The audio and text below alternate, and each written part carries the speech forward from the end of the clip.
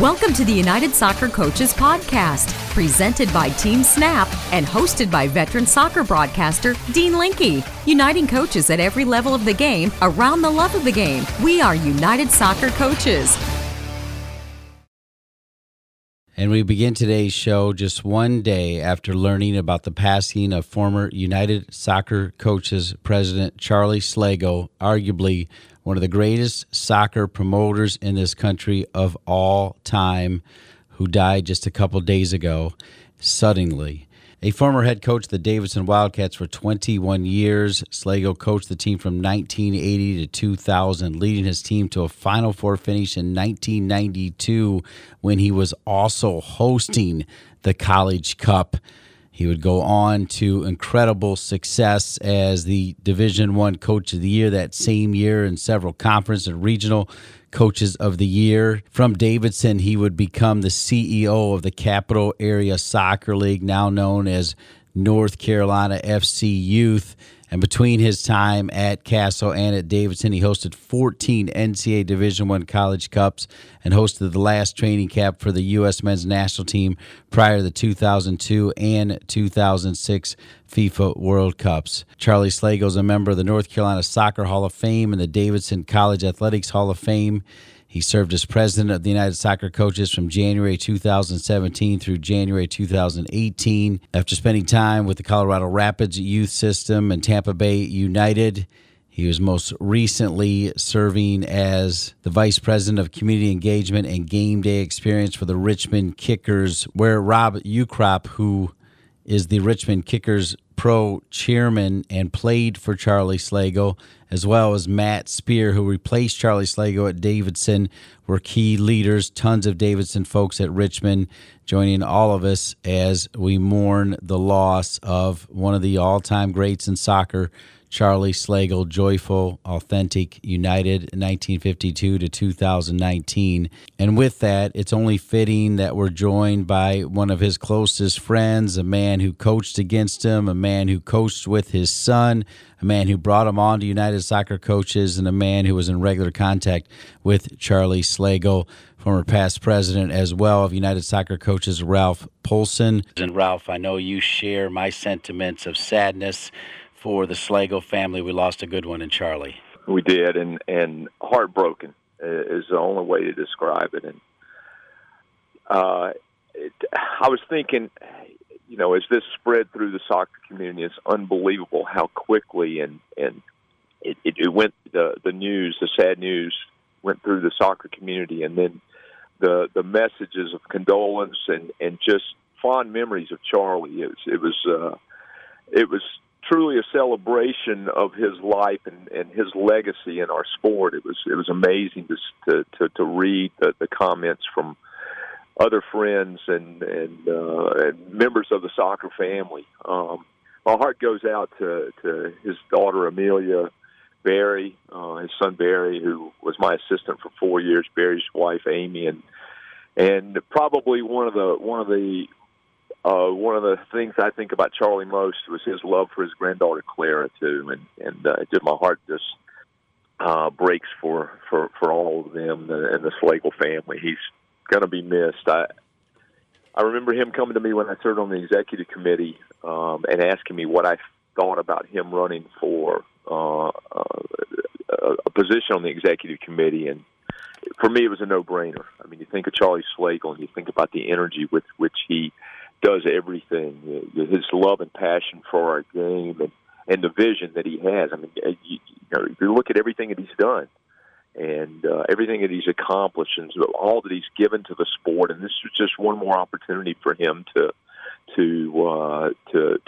put his mark on our great association. And I could not have been happier. One, when he chose to run, but then when he was elected. Charlie, I could count on hearing from him or me contact. You know, we stayed in contact at least once a month. I retired in November, and he was one of the first persons to call me, and we talked at length. And then every couple of weeks after that, I heard from him, and my wife and I were talking. And the last time we spent time with Charlie, my wife loved Charlie like everybody else did, and we were at a post-banquet reception of the convention and sat with Charlie for a good 20 minutes or so and just catching up and his sense of humor, that dry sense of humor, it's just he always brought a smile to your face anytime you spent time with him. And I just love the guy, and it's just so sad. Well, and he did it all. That means he touched all of us in so many ways. He had so much success as a coach at Davidson. He was arguably the best soccer promoter ever out there. I mean, drawing huge crowds for the College Cup, huge crowds for USA Moldova national team games before it was, cool for national team games to be held, right? He led Castle to amazing success before leaving, and, in his last step, he was out, throwing out the first pitch in Richmond as the community man for the Richmond Kickers. I mean, he literally did it all in the sport.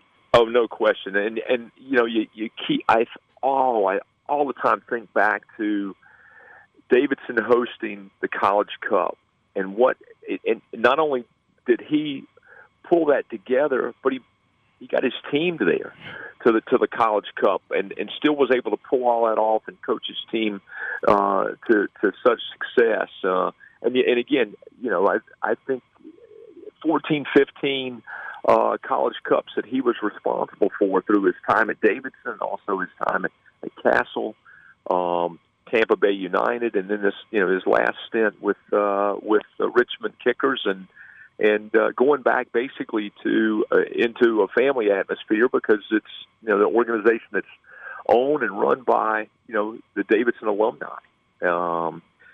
It's just amazing what he was able to do in his career, and it's unfortunate that his life was cut short, and we're going to miss out on so many great other opportunities that he had ideas for.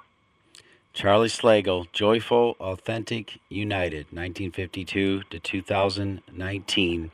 Rest in peace. We know that you'll be cheering soccer on in this country and around the world. Ralph, thanks for being with us. Thank you, Dean. I appreciate the opportunity, and as you said, rest in peace, Charlie. Love you, mean it, buddy. Love you, mean it, indeed. And if you know Charlie Slagle at all, the man never stopped. He just was going and going and going, and he would want us to do the same, especially with the USA just one game away from winning their 4th World Cup. He'd say, "Go on, Dean." I could see him in the booth with me for several Fox Soccer Game of the Weeks for then named NSCAA. I could see him walking the field at a College Cup. He would say, "Go on, promote the USA women, promote soccer," and we'll do just that for Charlie Slagle and his legacy. We will go on. We will talk Women's World Cup. The USA go for their 4th World Cup title on Sunday. Paul Riley, the great coach for the North Carolina Courage, gives his take on what he's seen from the U.S. team, including several of his players, and what the NWSL has also meant for not just the U.S. team, but other teams at the World Cup. Paul Kennedy, 35 years with Soccer America, most of those as soccer editor-in-chief. He's in France. He'll also join us. And then if you remember, a couple weeks ago, we had Nancy Feldman and April Heinrichs talking about the fact that they were going over on behalf of United Soccer coaches with a handful of coaches at all levels. And Nancy Feldman's going to give an update on how it went. They went to all 3 U.S. games. They saw Argentina twice. They saw Spain, Germany. And then one of her former players, Jessica Clinton, who's now the head coach for the Fordham women's soccer team, she participated. We'll get her take as well. This after these messages from our presenting sponsor, Team Snap. Does managing your club or league feel like a second job? If so, you might need some help. With Team Snap, you can get it. Their customers save up to 15 hours each week on tasks such as communication, registration, scheduling, and more. Plus, everything you need is online, which means no more trips to the bank, no more lost checks, and no more colossal spreadsheets. Bring your club or league into the 21st century with Team Snap. Go to teamsnap.com Welcome back to the find United out Soccer more. Coaches podcast. Now, once again, here's your host, send our very Dean best Linke. to the family of Charlie Slagle, and we thank Ralph Polson for sharing some great Charlie Slagle stories to get things started. But as promised, Charlie would want us to move on. He'd want us to continue to spread the word of soccer and, of course, the word of the Women's World Cup. And we're going to start that with Paul Riley, then Paul Kennedy, and then Nancy Feldman. So we got a great show. Paul Riley, the head coach of the North Carolina Courage. They won the double last year. They won the ICC, currently sitting in 5th place. But Paul Riley always has his hand on the heartbeat of the Women's World Cup because several of his players are playing in it. 4 Courage players are on the U.S. roster as well. Paul, thanks for being with us. No problem. How you doing, Dean? Great to hear from you. Yeah, great to hear from you. So first off, let's get your reaction on the victory over England yesterday. What went right? What can the U.S. do better? I think it's probably a typical U.S. performance in the World Cup. You know, it wasn't pretty at times. It wasn't a great pattern or great substance to the play in the midfield area, but got the job done. They're always a handful in transition, and they've got game-change players, and people like Iran that can change the game in a second, Tobin that can change the game in a second, and Pressie's a great player to me. Probably should be playing the 9 every week, I really like Press a lot. She's a little bit more sophisticated than the 9 we have, but obviously she doesn't play a ton, so I think she was hungry to play, and I think she might, cause some problems in this last game, and she certainly did last night. Yeah, it was a good performance defensively. I think they've been solid defensively, haven't given much away, and Alyssa, hasn't had much to do, and last night she came up with a couple of big saves. The one in the first half was a key time, I think, when they just got back in the game to make it 1-1, and she made a big save. They kept the score even, and then obviously saving the penalty kick, which was a pretty poor penalty in all fairness, but just the fact of the pressure on, I think she came up and, of course, basically proved their critics wrong, which is what you want players to do. But England were good, they outpassed the US, which I think is most normal in this World Cup. Most of the teams are outpassing them, outpossessing them. I'd love to see us improve in that department over the next 4 years. But they're the best team in the World Cup, the most athletic, the most dynamic. For the midfield, I think with Rose, Haran, and Sammy in it is very, very good and creative. Sometimes I think when we put Julie in there, it just becomes a little bit less creative, Julie's a great player, but I think more of a central defender for me. But, the midfield's doing well. Rose is in great form. Obviously, the hamstring's going to put her at the final. Sam's been in great form, too, and Lindsay's been in good form, too. So I think the midfield's the key to me, and I think a couple of the other games have been quite good. In last night, I think it was pretty average, to be honest with you, and hopefully there'll be a better performance in the final. I think it's going to have to be against Sweden and Netherlands, to be honest with you. Yeah, let's start with defense, and you kind of already hit on it in talking about Alyssa Naeher, because that was a big question mark, I think, for a lot of pundits and a lot of people like you that know the game so well. That's got to be a huge confidence boost for her to have those, as they were calling them, shining moments. Well, to me, Alyssa Naeher is a great shot blocker. You know what I'm saying? If you want, there's anything from Alyssa Naeher, I don't know if you remember the game here in North Carolina when she made 15 saves and we had 42 shots on goal last season in NWSL. I mean, she's a shot blocker. She's brilliant. She's got great reach. Her always, faults, I guess you could say, or things she needs to work on is the feet and decision making. And I think that's most goalkeepers in the US. They're the two things that they have to work on the most. And the hardest things to probably get, because as a youth goalkeeper, they're told, they're just shot blocking and just shooting all the time. And I don't think they work enough in the youth game. None of us work enough on decision making and possession of the ball and the feet, and I think the goalkeepers are getting more and more important, as Liverpool and Manchester City have shown in England how important the goalkeepers' feet are and how important they are almost as an extra field player when you're building out the back. And I think that's the next step for U.S. goalkeeping in general. Let's talk about that back line, because it features 2 of your starters, ironically, one of them in a position that you would only do as a last-minute resort, I think, in Crystal Dunn. But let's start center backs. Abby Dahlkemper, Becky Sauerbrunn, are they the 2 best center backs in the U.S.? Yeah, I mean, Juliet probably would have something to say about that too, But Abby's been very good. I mean, the great thing about Abby, she's just tremendous on the build. She has a great range of passing, but she's intelligent. She sees space as well. The delivery of the ball, the texture of the ball, the pace of the ball is always spot on, and I think it's a massive piece to have. I know for us, at least, when we're building here in North Carolina, and when you see with the national team, she's special in the back, and it's not often you get a central defender that can handle the ball like that. And Becky's got better with the distribution, I think, over the last few years, and she's had a great World Cup, Becky. She's really settled in, and again, there were a few question marks, I think, going into the World Cup, but she's proved everybody wrong, and she's a fantastic defender. And I think Abby Dahlkemper's improved her defending, from Abby Erzik here and from Becky when she's with the national team. So I think she really improved. I like the combo of Abby and Becky together. I think they understand each other well, and they've done well. Last night's goal was, she came blindside, she got in between them, and White and obviously was a good goal. But I'm happy with Abby. I think that nobody's talking about it. It was good. I think it shows that she's just been getting on with the job, and she's been almost faultless. I think last night the goal, I'm not sure whose fault it was. The ball came in pretty quick, but tracking defenders when you're facing your own goal is not the easiest thing in the world, that's for sure, or facing the outside line. But yeah, I'm really happy with them, and I think Kelly O'Hara too has done well. I think Kelly O'Hara together with Dahlkemper is a good combo, and on the other side, Crystal. Everyone thought Crystal wouldn't be able to handle the French, the Annie, and the outside, and in all fairness, she did it really well, and still did something going forward too, and had a spark to get there and get forward.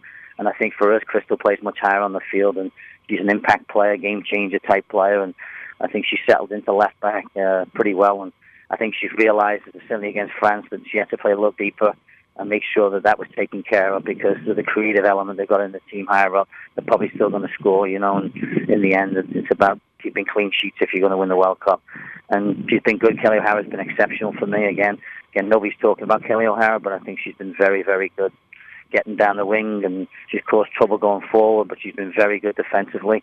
And, these are both forwards that have been turned into fullbacks. So, I think defensive part of the game is probably the hardest part for them, and I give a lot of credit to both of them. They've done really well defensively, so hats off to them. Yeah, and they both got stuck in at the right time, especially late. Crystal Dunn had some big-time tackles when it looked like England was trying to take over the game. And that told me, you know what, I'm going to be the left back. I'm going to finish as the left back on this team, and I'm going to help my team win a World Cup. What's that say about Crystal Dunn? Well, it says everything. I mean, versatility can be a detriment sometimes to a player, but Crystal's embraced it, and she certainly has done well. And, so I think the intricacies of playing fullback, she's still learning, and she still wants to get better at it. And obviously she doesn't play left back ever for us, not in practice, not in the game. So it's definitely a difficult light switch on, light switch off type of thing for her. But she's done well, and she's got so many great tools that I don't know if it matters where she plays. She can use both feet, and she's strong in the tackle. She reads the game well. I think positionally was the biggest thing for her. At left back, especially when the ball's on the far side and she's on the weak side, and the ball comes across. Where is she positioned? What is she, inside, outside, up, down, back, forward?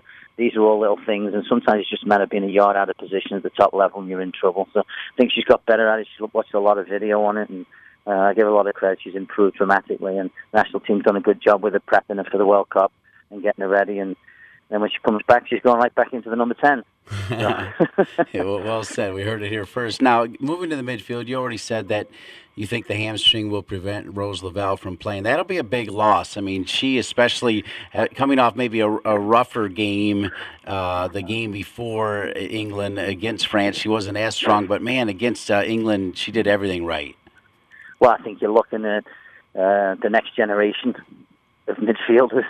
We haven't had a midfield like this for a long, long time. And this midfield of Varane, Rose Lavelle, Sam Ewis, and JJ, I guess, Juliet, I think will be these guys, and hopefully we'll change to a four-man midfield. But they're unbelievable midfield, and I think this will be the key to the next World Cup, because I think the special players, and Rose Lavelle is a special talent, and she's had a lot of injury problems, but I think she's a phenomenal player, and it's just natural for her. Everything's natural, she's instinctive, she's great on the ball, lovely left foot, changes direction. She's got a lot of martyr. If you watch martyr as a young player, I feel like she's got a lot of martyr, and she stops on a dime, she accelerates quickly, she changes direction quickly. She's very difficult to mark and very difficult to pick up and very difficult to get the ball off. And I think Rose, great vision too, and great ability to open the game up, range of passing, can score goals, can assist, and she's special. And I think Haran and Sammy alongside her or with her, and the next few years they're going to really develop into a fabulous midfield. And I think the quality of play in the US will get better for the next World Cup, just because in midfield you almost have to play through that area. And we don't usually play through that. It usually goes wide early, and it goes into the individuality of Tobin and Rapinoe. But I think the next 4 years they can really develop that midfield and play a better style through the midfield. So what does Jill do with Rose out? Does she put the three horses in there with Julie, Sam, and Lindsay? Go with the horses for me, Sam, Haran, and Juliet, and Haran is a special player too for me. I mean, she scores goals. She knows how to pull people out of spaces and open space for other players. She's great on the ball. Get another player with tremendous vision. She's a handful on set pieces too. And I mean, Haran is one of the top players in the league for me here, and is a super player. And Sam just does what the others don't do. She runs from deep with the ball. When she gets moving with the ball, she's hard to stop. She's a huge physical presence in it. And she's improved, in the final third. I think Sam's vision in the final third, final ball has got better. I think it's still a work in progress for Sam, but she's improved dramatically. And she got over her injury problems, and so has Haran at this point. And it's a very good midfield. And Julia will just balance them off, I think, in the final. She'll just sit there and do the doggy work for them, and play backwards and play square and keep everybody else. As long as if you can do that and allow Haran and Sam to do their thing, you win the game, I think. And I think Julie understands that and understands her role. And she's a terrific player too. Tough, no nonsense. But I'm really happy for Sam. She got a spot and she's earned it, and she'll play in the final. I think thoroughly deserved. And I think a year ago we probably would think maybe Sam wouldn't play in the final or any of the big games, and she's got there and totally deserves it, in my opinion. Do you expect the three veterans with Rapinoe resting the hamstring back in there with Heath and Morgan to start? Yeah, I think that'll be the starting three up front. And, Tobin's been very good. Again, I think England did a better job on Tobin. They got to her early. I think that's important. I said a few times in broadcasts this week that I don't understand teams that let Tobin run and put him into the penalty box. You know what I'm saying? They just back off, and then all of a sudden they're in the penalty box. And when Tobin gets you in the box, you're in big trouble because she's only got to go left or right, and she's in. She's got two great feet, great use of her body. She's tricky, and I would try and get her higher up the field and get into her higher up the field where she's less effective. And when she gets on the run, the last thing you want to do is backpedal. And the French did that all the time. They got themselves in such mischief. So did Spain, and I think. Sweden and Netherlands are a little bit smarter. I think they'll get to her physically a little bit earlier up the field and stop her. And, Pinoe, you got to stop her delivering balls, Obviously, Pinoe, with her age, she's not as quick as she used to be. She's not as dynamic, but she knows how to deliver a ball, and probably the best deliverer of the ball in the world. I mean, she's unbelievable at crossing the ball, pinpoint. And so you have to stop that, whether it be set pieces, giving stupid set pieces away, or which England did a lot yesterday, I think, or giving, making sure that, she's higher up the field again and keeping him higher up the field, because I think what you want to do is almost you want to see if Alex can beat you, because Alex isn't as sophisticated, I think, as Press is in the nine. I think you want to force her, to beat you rather than the two wide players, because those two wide players can win games for you, and they're individually very, very good. And so that's what I would do. I would force into the middle and box them up in the middle, Upon reflection, realizing now that it was a hamstring injury, do you feel like U.S. Soccer and Jill handled the Megan Rapinoe story okay, just by being quiet until the end?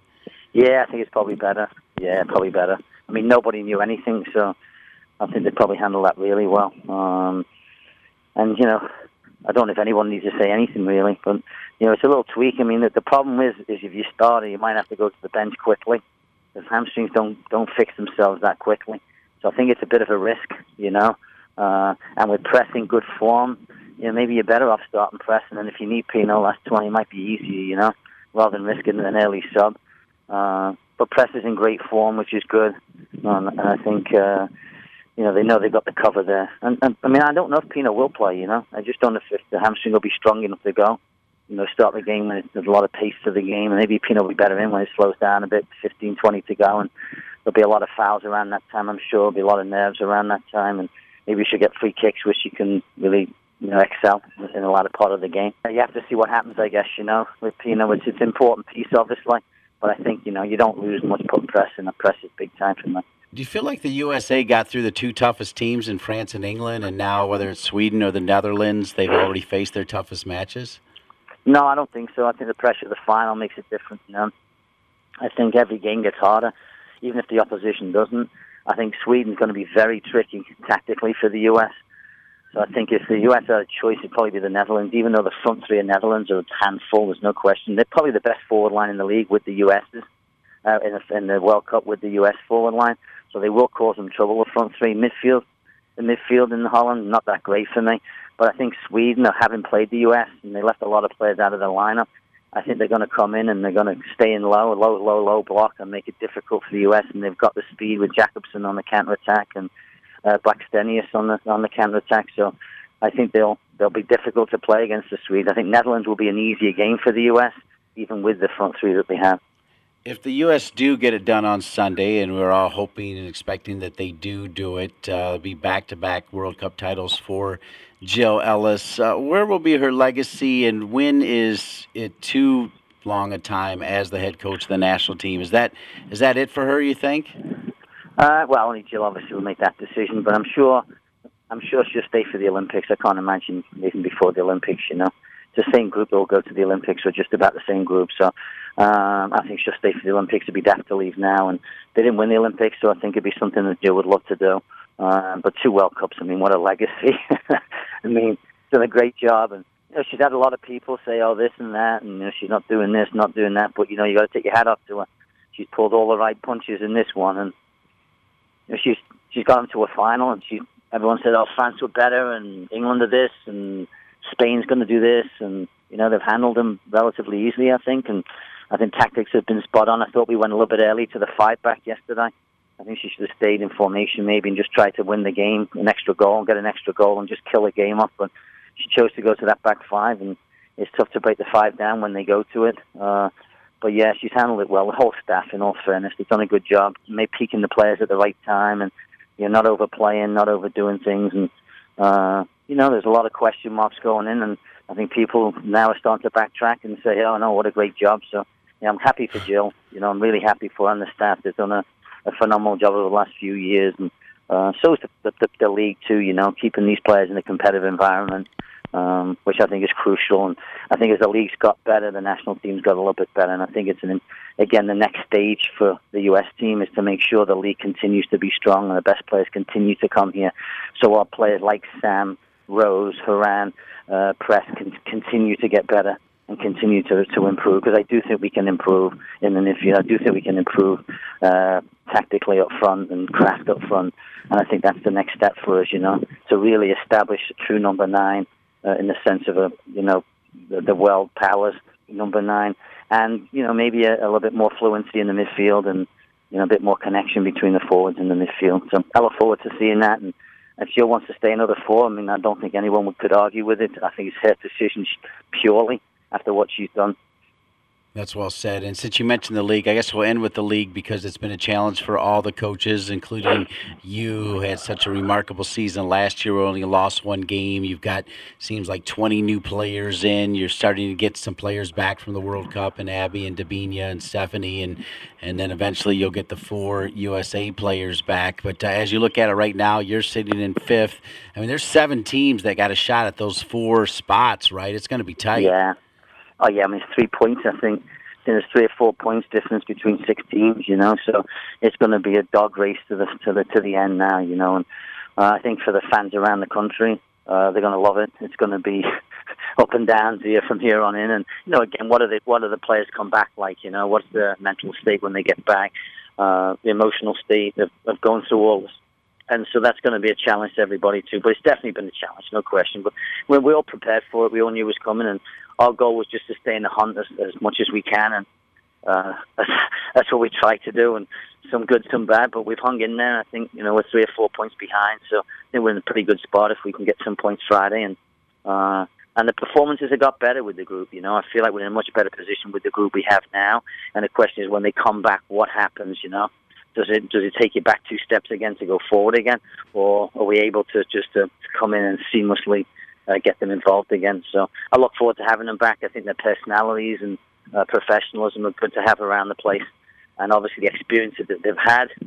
I said to Sam when the French game played, I said, Sam, that will be the biggest game you ever play in terms of your career and what it does for your career, how it improves your career, because you'll bring those moments back to here, and you'll help the younger players here. I hope they all do that. I hope Crystal comes back with that kind of thing. Jess Mack will be biting at the bit, I think, to get back and get in the lineup again. And we lost 37 goals to the World Cup, so we're struggling to score goals, but happy with the performances. And we got a few points along the way, and could have done with a few more, but we're hanging in there.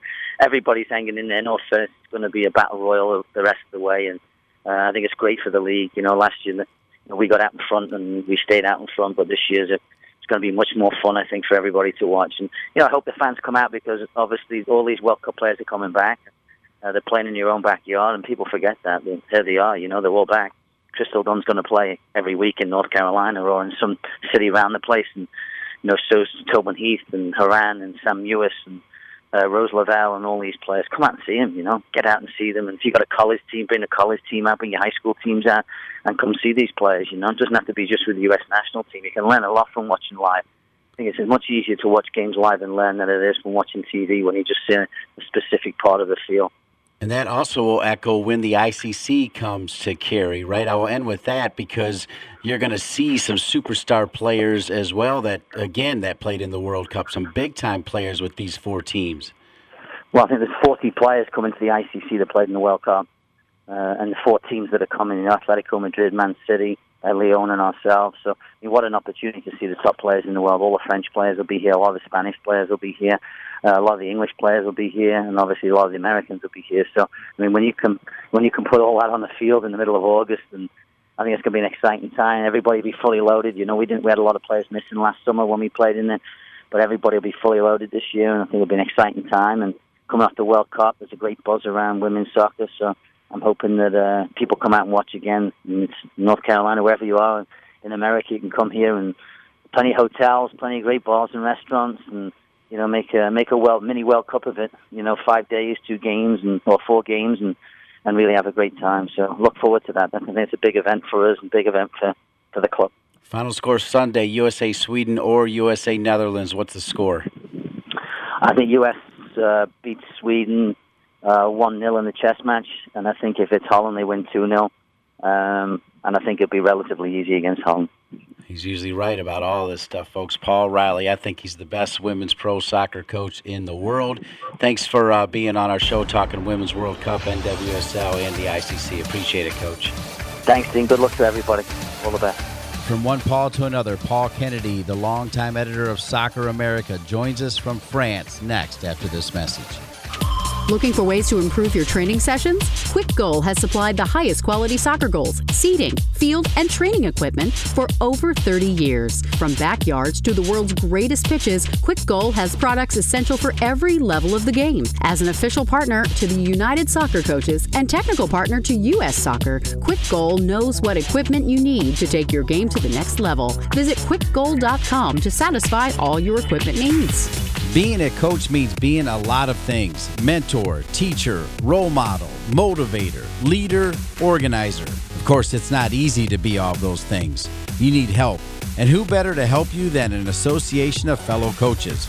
Membership with the United Soccer Coaches includes access to over $500 worth of e-learning courses, an improved online resource library with more than 1,000 activities, session plans and articles, $1 million worth of liability insurance, and a whole lot more. Visit UnitedSoccerCoaches.org/join and start your free 30-day introductory membership today. United Soccer Coaches, your association for all things coaching. Welcome back to the United Soccer Coaches podcast, continuing to talk Women's World Cup. I want to thank Paul Riley, the fine head coach of the North Carolina Courage, for his breakdown really of every single player, and Jill Ellis and the U.S. team and his predictions even on Sunday. One person over in France, as promised, another Paul Kennedy, 35 years with Soccer America, the editor-in-chief for most of that. And Paul is in France right now. Paul, thanks for being with us. Oh, you're very welcome.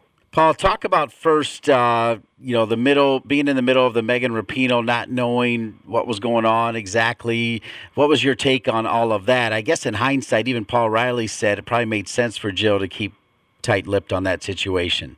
After the game, Jill said that, they didn't want to say anything because she held out hope that if it came down to penalty kicks that she might use her, although that would have been an unlikely scenario, meaning that she would have had to have saved one of her subs for Megan at the end of overtime, which, given as the game turned out, which was quite a physical game, there's no way I think she would have ever been able to do that. But, I understand, her feelings of trying to be tight-lipped about it.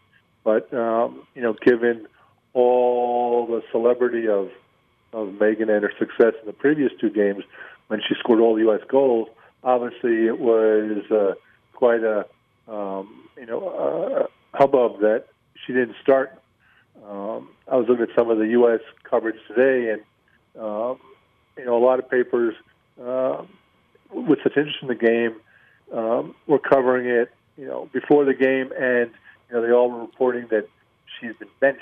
Meaning, I don't think anybody ever thought she was benched. It was a matter of either she was injured or tactical reasons. Although, the fact that she didn't play, I think, was almost a blessing in disguise. In that Kristen Press, who started for Megan, had an absolutely tremendous game, scoring the first goal, helping set up the second, and doing a tremendous job helping out on defense the whole game. The latter, something that Megan would never have been in a position to do. So that's a great point, and that's kind of the media hype. And again, as you said, Megan Rapinoe, not afraid to stir it up anyway. So perhaps people that aren't as educated on the game as you got caught up in that. Hopefully it does mean with those extra days that she'll be able to come back and play. But even as Paul Riley said, there's no guarantee. Hamstrings are tough. Yeah, I mean, the issue that the U.S. has got is Megan's got a hamstring issue. Rose Lavelle, who played far and away the best I've ever seen her play last night, left with probably was a similar hamstring issue. So, some of the issues that Jill's going to have is, does she start them and risk having to make a sub because they get hurt, or do they save them for later in the game and then risk making a second sub for her? I think one thing to remember is in the 2006 Olympics, where the U.S. lost in the quarterfinal, Megan Rapinoe had come back having hurt her knee in that infamous trip to Hawaii where they were training on I guess it sounds like some poor training fields. And in the quarterfinal against Sweden, if I recall correctly, Megan came on in the second half, but because the game went to overtime, she couldn't last the whole game, and Jill had to make another sub, which turned out to be Kristen Press, who turned out missed her penalty kick in that loss to Sweden. So, with both Megan and Rose Lavelle, Jill's got some tough issues to decide about, whether they can go. What's the overall take on the U.S. team after a lot of drama with the celebrations, 13-0, and working through that, and some question marks on, what subs to make and that type of thing? What's your overall take right now? I mean, it's pretty much it's a different world now. I mean, they're pretty much isolated, right? You get limited exposure to them. I know you're headed over to something with them after our phone call, but it's pretty much all business, right? Yeah, it's pretty much all business, meaning I think it was on, I'm forgetting my days now, but on Monday afternoon, we were at the team hotel and asking Alyssa there some questions about what was going on. And we asked her about one of the controversies that cropped up about, the U.S., quote, spying on the English hotel. And when someone asked Alyssa about it, a controversy that had cropped up more than 24 hours earlier, she said she hadn't heard about it until 5 minutes beforehand. So, the team's pretty much in a bubble. Jill Ellis is pretty much in a bubble. And very little, gets into them except for what they may hear from, say, family and stuff. So, all these controversies are stuff that, make great talk and great coverage in the media. But I think the reality is that they aren't that big a deal. And to me, the bigger issue is I thought of that today, where people were talking about the celebrations of the 13-0 game in the context of Alex Morgan's celebration last night. That that 13-0 game is so far in the past now that it's hard to remember. And when I say that is that you look at the three games that played in the U.S. group stage: Spain 2-1, France 2-1, and now England 2-1.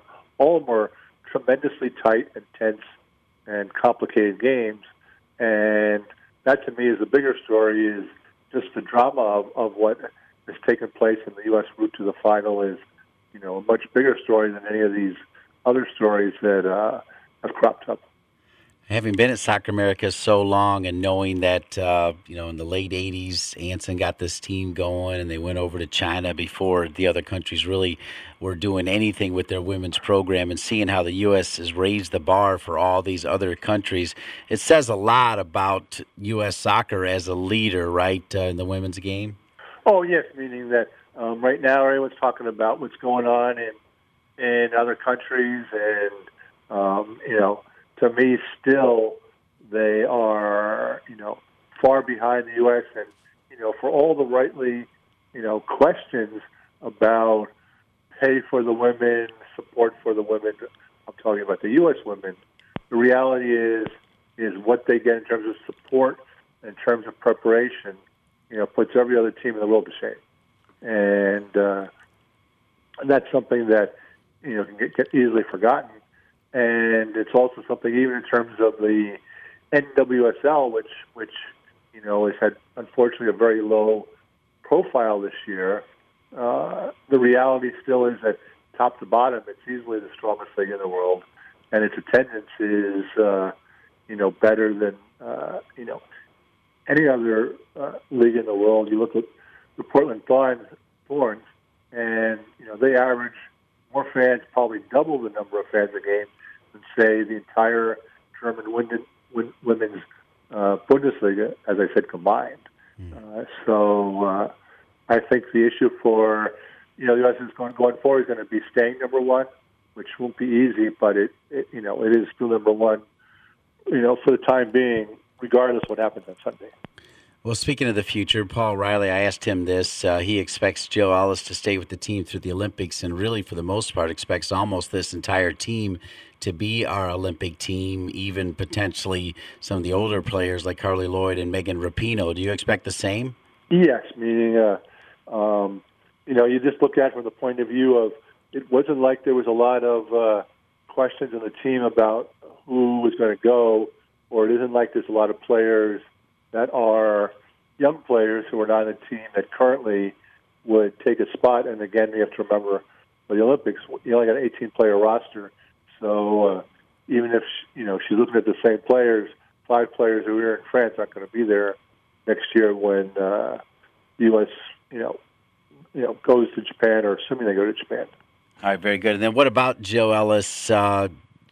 Paul thinks she'll run the Olympics, and then he said that she's earned the right, particularly, this is the assumption that they're going to win the World Cup on Sunday, and you win the World Cup after winning the last World Cup, and then you go and win Olympics. You can pretty much name your exit time, but do you believe that the sort of cycles do run out with a national team coach? I think they do. The question is going to be whether she'd want to go for another 4 years, meaning that really the reality is going for 2 years between the Olympics and 2022, which was a year of qualification for 2023. So that's a long time, and you look at it both ways. It's a long time to work for a team, but gives her a long time to sort of build up to another big push. Paul Kennedy, you're heading over to some event now with the U.S. soccer team. Where are you going? What are you doing? The U.S. team is going to switch hotels as they planned to all along, assuming that they won, which they did. And so they're going to have a quote, mix zone of while they leave their hotels to give them, the media a chance to talk to them today. Biggest surprise for the U.S. team, in your opinion? What's been the biggest sort of bright light or surprise for the team? Probably that biggest surprise has been Sam Ewers playing more than Lindsey Horan.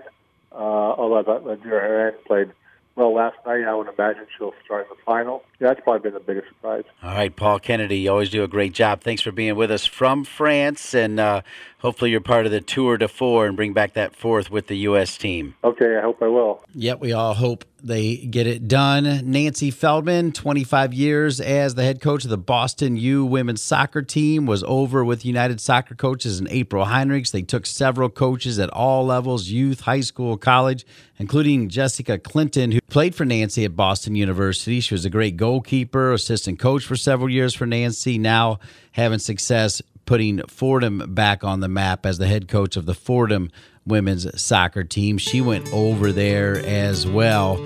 We'll hear from Nancy and Jessica Clinton when we return. Team Snap's awesome. I have 5 teams on Team Snap.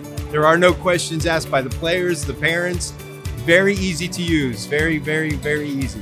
Simple to use. Everyone, everything's right there. Messages, availability, boom, boom, boom. I've looked at other things, and I think Team Snap sets the bar for this type of team management software. It's the best that I found.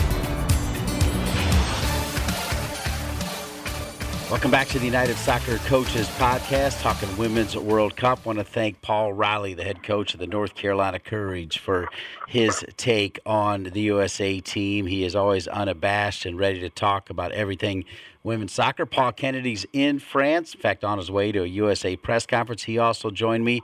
And then if you remember a few weeks ago, we had on Nancy Feldman and April Heinrichs talking about the fact that the United Soccer Coaches went over with coaches from all levels, kind of were able to enjoy games and then talk about the games, and it was a great experience. And Nancy promised that she would get us up to date on how it went, and she's going to do that now. Nancy Feldman, the longtime head coach for the Boston University women's soccer team and a longtime staff coach for United Soccer Coaches. Nancy, thanks for being with us. Oh, I'm so happy to be here with you again, Dean, and talk about our great trip. Yeah, so your immediate reflections. I know you've come back and hit the wall because you also got to recruit, but your immediate reflections on everything you guys experienced.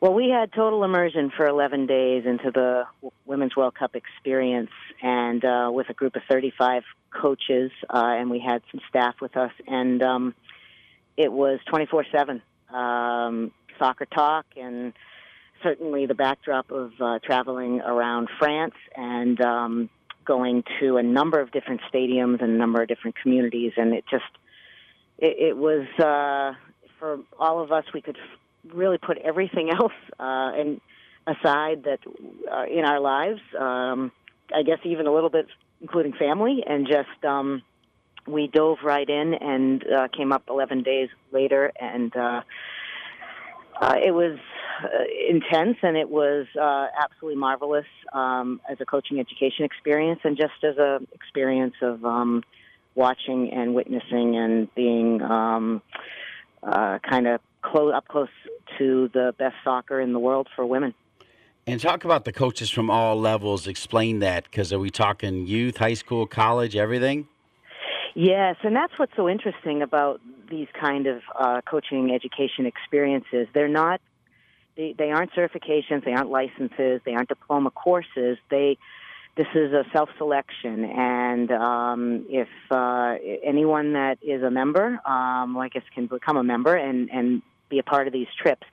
The only criteria is that they have a passion for women's soccer, and so therefore we got a real variety, and that has been the case on a number of these trips that I've had the privilege to be on.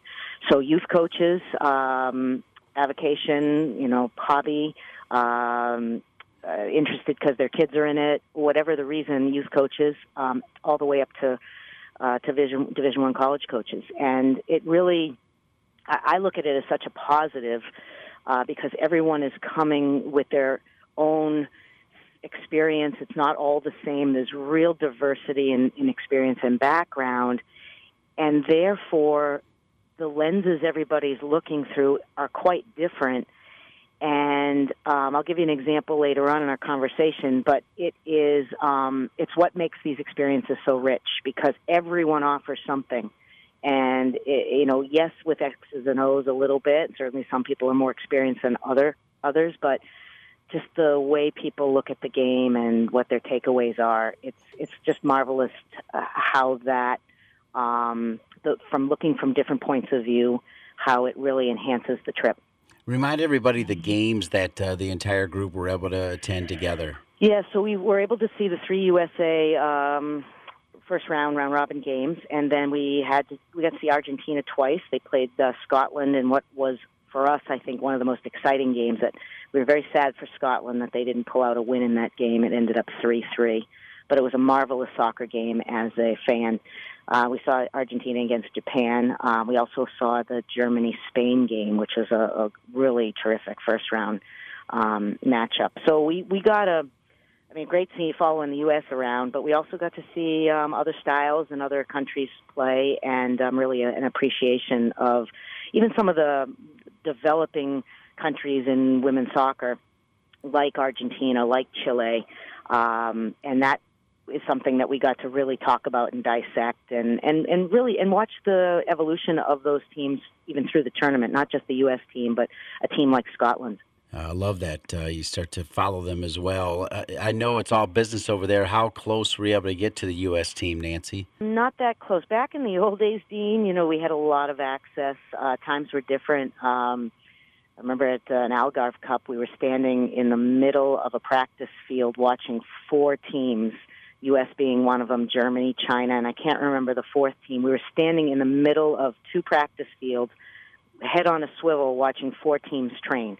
And in Germany, we were able to meet with Pia Sundhage at a practice the U.S. had. But the time, the times are different. The stakes are higher. The access is a little bit more limited. Although we did have a great opportunity to meet the Jamaican staff, Jamaican national team staff, Hugh Menzies and his staff.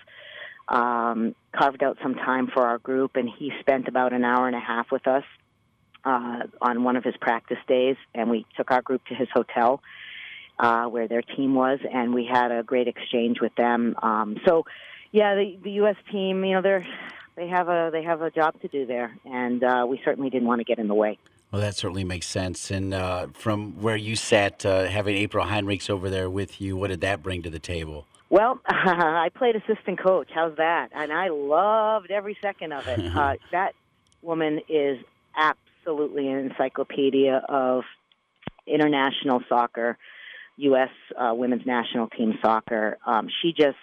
It was an incredible. I was on staff. I was one of the facilitators, but I have to say, Dean, I learned so much by interacting and hanging out with April for 11 days that it was a trip of a lifetime for me personally because of that. And I know I speak for every single person in the group. Her insight, her knowledge, her willingness to share. On the bus, she sat with different people just about every road trip, and in the classroom, and sitting with her at games. It was an amazing opportunity for people to pick April Heinrichs' brain, and she was so willing to share. Well, speaking of sharing, you mentioned you had a pretty good example of some of the diversity in the group. Can you share that example? Yeah, well, I don't want to bring up controversy, but, the game against Thailand where the score was starting to get up to the high numbers, it was very interesting because it was the first U.S. game, and we were so excited to be there and cheering, and celebrating all the goals. And there were mostly amazing, wonderful goals. Of those 13 goals, there wasn't really a stinky one in the bunch.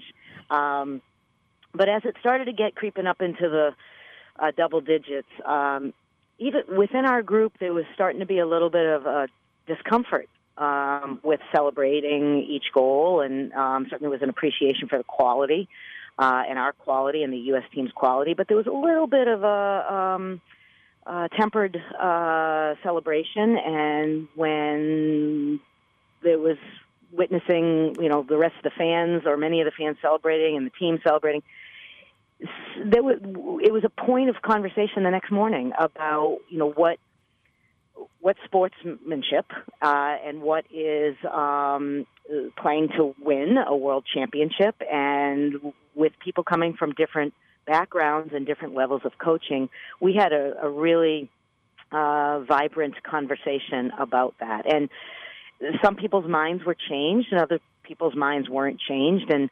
then we put on Jill Ellis's press conference and the Thailand head coach's press conference to sort of start the conversation the next morning. And it was just a great, it was, say right or wrong. There's really no right or wrong. Everyone can come from their point of view. But what was interesting is some people's point of view changed because they put themselves in the shoes of being a national team player, a national team coach, instead of being a coach at, in Newton, Massachusetts, for a youth team, and the differences in levels of competition and, what does sportsmanship look like at one level, and what, is playing to win within the rules at a world championship at the other level. So that kind of interaction or dialogue was the kind of things that we got to talk about, in addition to the systems of play and the style of play and learning about P1 passes and seams and all the things April taught us. Can you give us the true highlight of the entire trip for you from Nancy Feldman's lips? Well, it was probably the morning I spent with April when we did a Red Rover, and did an exchange with the Scottish Federation. They sent Pauline McDonald, their U17 national team coach, youth national team coach, and Kevin Murphy, who's the coach of a Division I club team, over to our group at our hotel. And April and I went to their group of coaches. They were also running a coaching education program for their first and second division head team coaches, and also their emerging female coaches in their country. So that was a highlight because it was a little adventure that I got to have with April Heinrichs. And we got there a little early, and about 20 minutes before our presentation, April had the grand idea to get on some Lime scooters and scoot around a little bit of the area of Paris that we were in. And I said, okay, well, we have 20 minutes. She goes, that's plenty of time. So we hopped on these Lime scooters, and we had a little jaunt around. And it was just so carefree. And, about 5 minutes to go, I said, April, we've got to be back at the hotel in 5 minutes to give a presentation. She goes, oh, okay, let's go. So we parked our Lime scooters right outside the hotel and ran in. And she whispered to me, she goes, oh, that's a good way to prepare for a presentation. We were all out of breath. But it was just so, then she stood up and gave marvelous insight into the youth development program in the U.S., and I chipped in a little bit here and there. But it was just a very carefree experience with a world-class former player, coach, and leader in women's soccer, and that's a highlight for me. Well, that's a great breakdown, and with that, you mentioned the different levels of folks that were with the group. One of them was a former player for you, former assistant coach for you, now the head coach for Fordham, Jessica Clinton. She's going to join us next, and with that as the setup, tell us everything you can as you're going to kind of introduce Jessica Clinton to this program. Well, Jessica was a fantastic goalkeeper for Boston University. She grew up in Valley Stream, and great youth player, came to Boston University, had a great career, won a couple of championships, played in some NCAA tournaments, and then started to pursue her livelihood in hospitality, and then decided after about 18 months that wasn't for her, and went and worked with Ian Stone at St. John's for a season, and then came back, fortunately, to Boston University to be an assistant coach, and stayed with us for, Jess is going to kill me that I'm not going to get this right. It was either 6 or 7 years, and then became an associate head coach at Boston University, and then got her first opportunity as a head coach at Fordham, and has been there, I think, 5 seasons, and doing a marvelous job rebuilding that program into a A10 contender. So she is a person, like many on the trip, like everyone on the trip, that's just committed to their own development and continuing to try to find ways to improve their coaching expertise. And I'm really proud of her because of how much she's putting into her own development. And I'm really glad you're going to get a chance to speak with her. And I think it's important to hear from a participant's point of view about the trip. I'll let you say hi to Jessica Clinton, and that'll be our handoff. Hi, Jessica. Hope you had a great trip, and I know everyone's looking forward to hear what you have to say about the Women's World Cup experience that was sponsored by United Soccer Coaches. How about that? A personal hello from Nancy Feldman at Jessica Clinton. Would you like to say hi back to Nancy? I do want to say a big hi back. We just spent a month together after the France trip, and then we're roommates out at the DA and ECNL event. So I know she misses me dearly, and I already miss her. Well, you guys had a great time over there, and of course you get to come back and still watch the USA continue to cruise on. They'll be in the World Cup finals. They go for 4. But just talk about what it meant to be a part of this group with United Soccer Coaches led by Nancy and April. It was certainly a wonderful event, educational in itself, to be with Nancy and April and just have that insight at the World Cup level, especially with April. She was able to give us a lot of information that just going on a trip on our own, we would not have access to. So, that alone was incredible, just the information that she was able to feed us. Well, speaking of feeding, Nancy said that you've been really eager to continue to learn more and more and develop as a coach. Is that one of the reasons why you wanted to go on this trip? It was. When we were talking about going on the trip, we were going to figure it out on our own, but then United Soccer Coaches came up with this event, and Nancy said that she was spearheading it. So, it's one of those moments that you can't turn down if it's presented in front of you. And then she said that April was coming, and she started to name some of the other coaches that were joining. So it was one of those moments where you say, yeah, this is something I should be doing or I have to do, because it's a once-in-a-lifetime opportunity, really.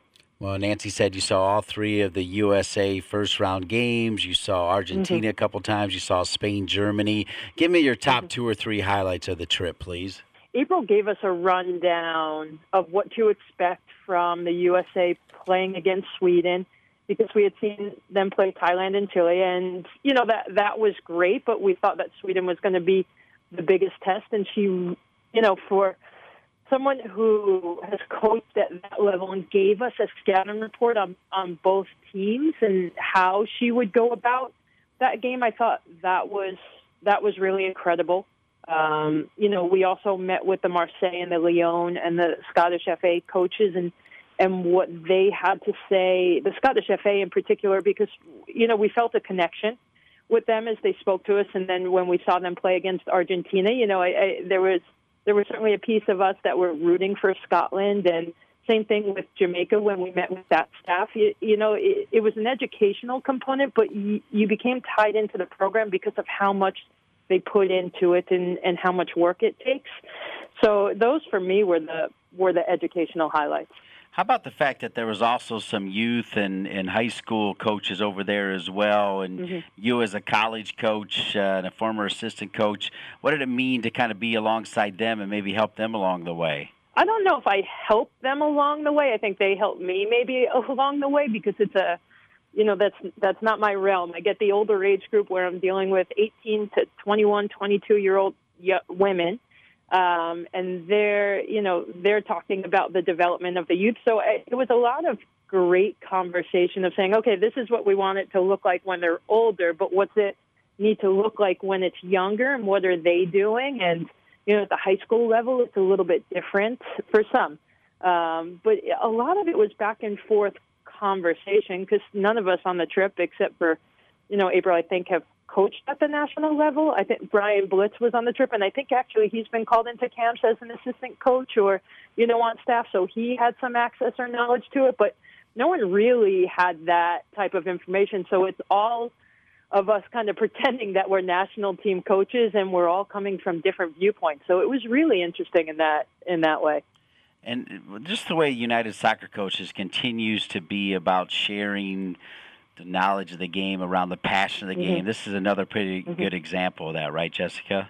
Absolutely. It was really great to have those conversations. And Nancy and April put us into groups, working groups, and it was very diverse. The groups as far as like our backgrounds, playing or coaching and at level. So it was really great to hear different sides and take in information.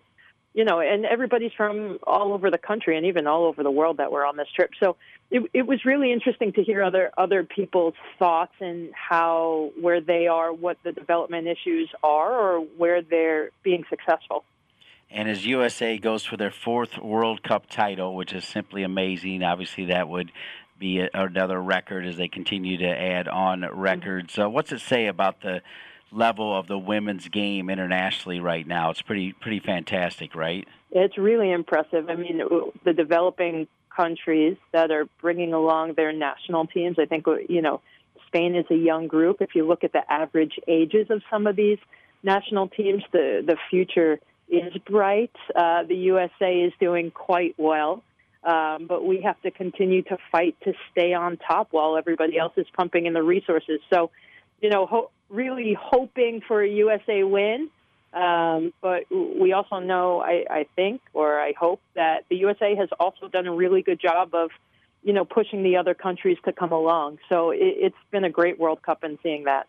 And one of the things that Anson Dorrance often talks about, even Nancy Feldman, the fact that college soccer has played such a key role when you think about even the superstar right back for England having played college soccer at North Carolina. I mean, college soccer, you're at Fordham now as the women's coach. Women's college soccer still makes a difference for the development of these women at the highest level. Absolutely. I can't speak to the level that Anson is at and how he produces national team players. But it really is something, especially with the other countries. You have Rachel Daly coming from St. John's. You have a couple of other English national team players that have played here in the States. It has really done a great job in developing some other, national team players and players that maybe have not come through the U.S. youth system. Can you believe in just over a month you're going to start playing games at Fordham already? I can't. The summer has gone by way too fast. Well, we wish you all the best at Fordham. We thank you for being a United Soccer Coaches member, for going on this trip and sharing your insight on your experience with Nancy and April and the entire group. Thanks so much, Jessica Clinton. Thank you so much. Thank you again, Jessica. Thank you, Nancy Feldman. Thank you, Paul Kennedy. Thank you, Paul Riley. Thank you, Ralph Paulson. And thank you, Charlie Slago, for all that you did for the game. As Ralph said so astutely, rest in peace. We will continue to promote your passion for the game. I also want to thank Michael Knipper, Sean Chevrolet, and all the great folks at United Soccer Coaches, reminding you that in August, we'll go every week right through the end of January as college soccer heats up and pro playoffs heat up and high school soccer and all the good things around soccer that would make even Charlie Slago proud. This is the United Soccer Coaches Podcast presented by Team Snap. I'm Dean Linke. Have a great day.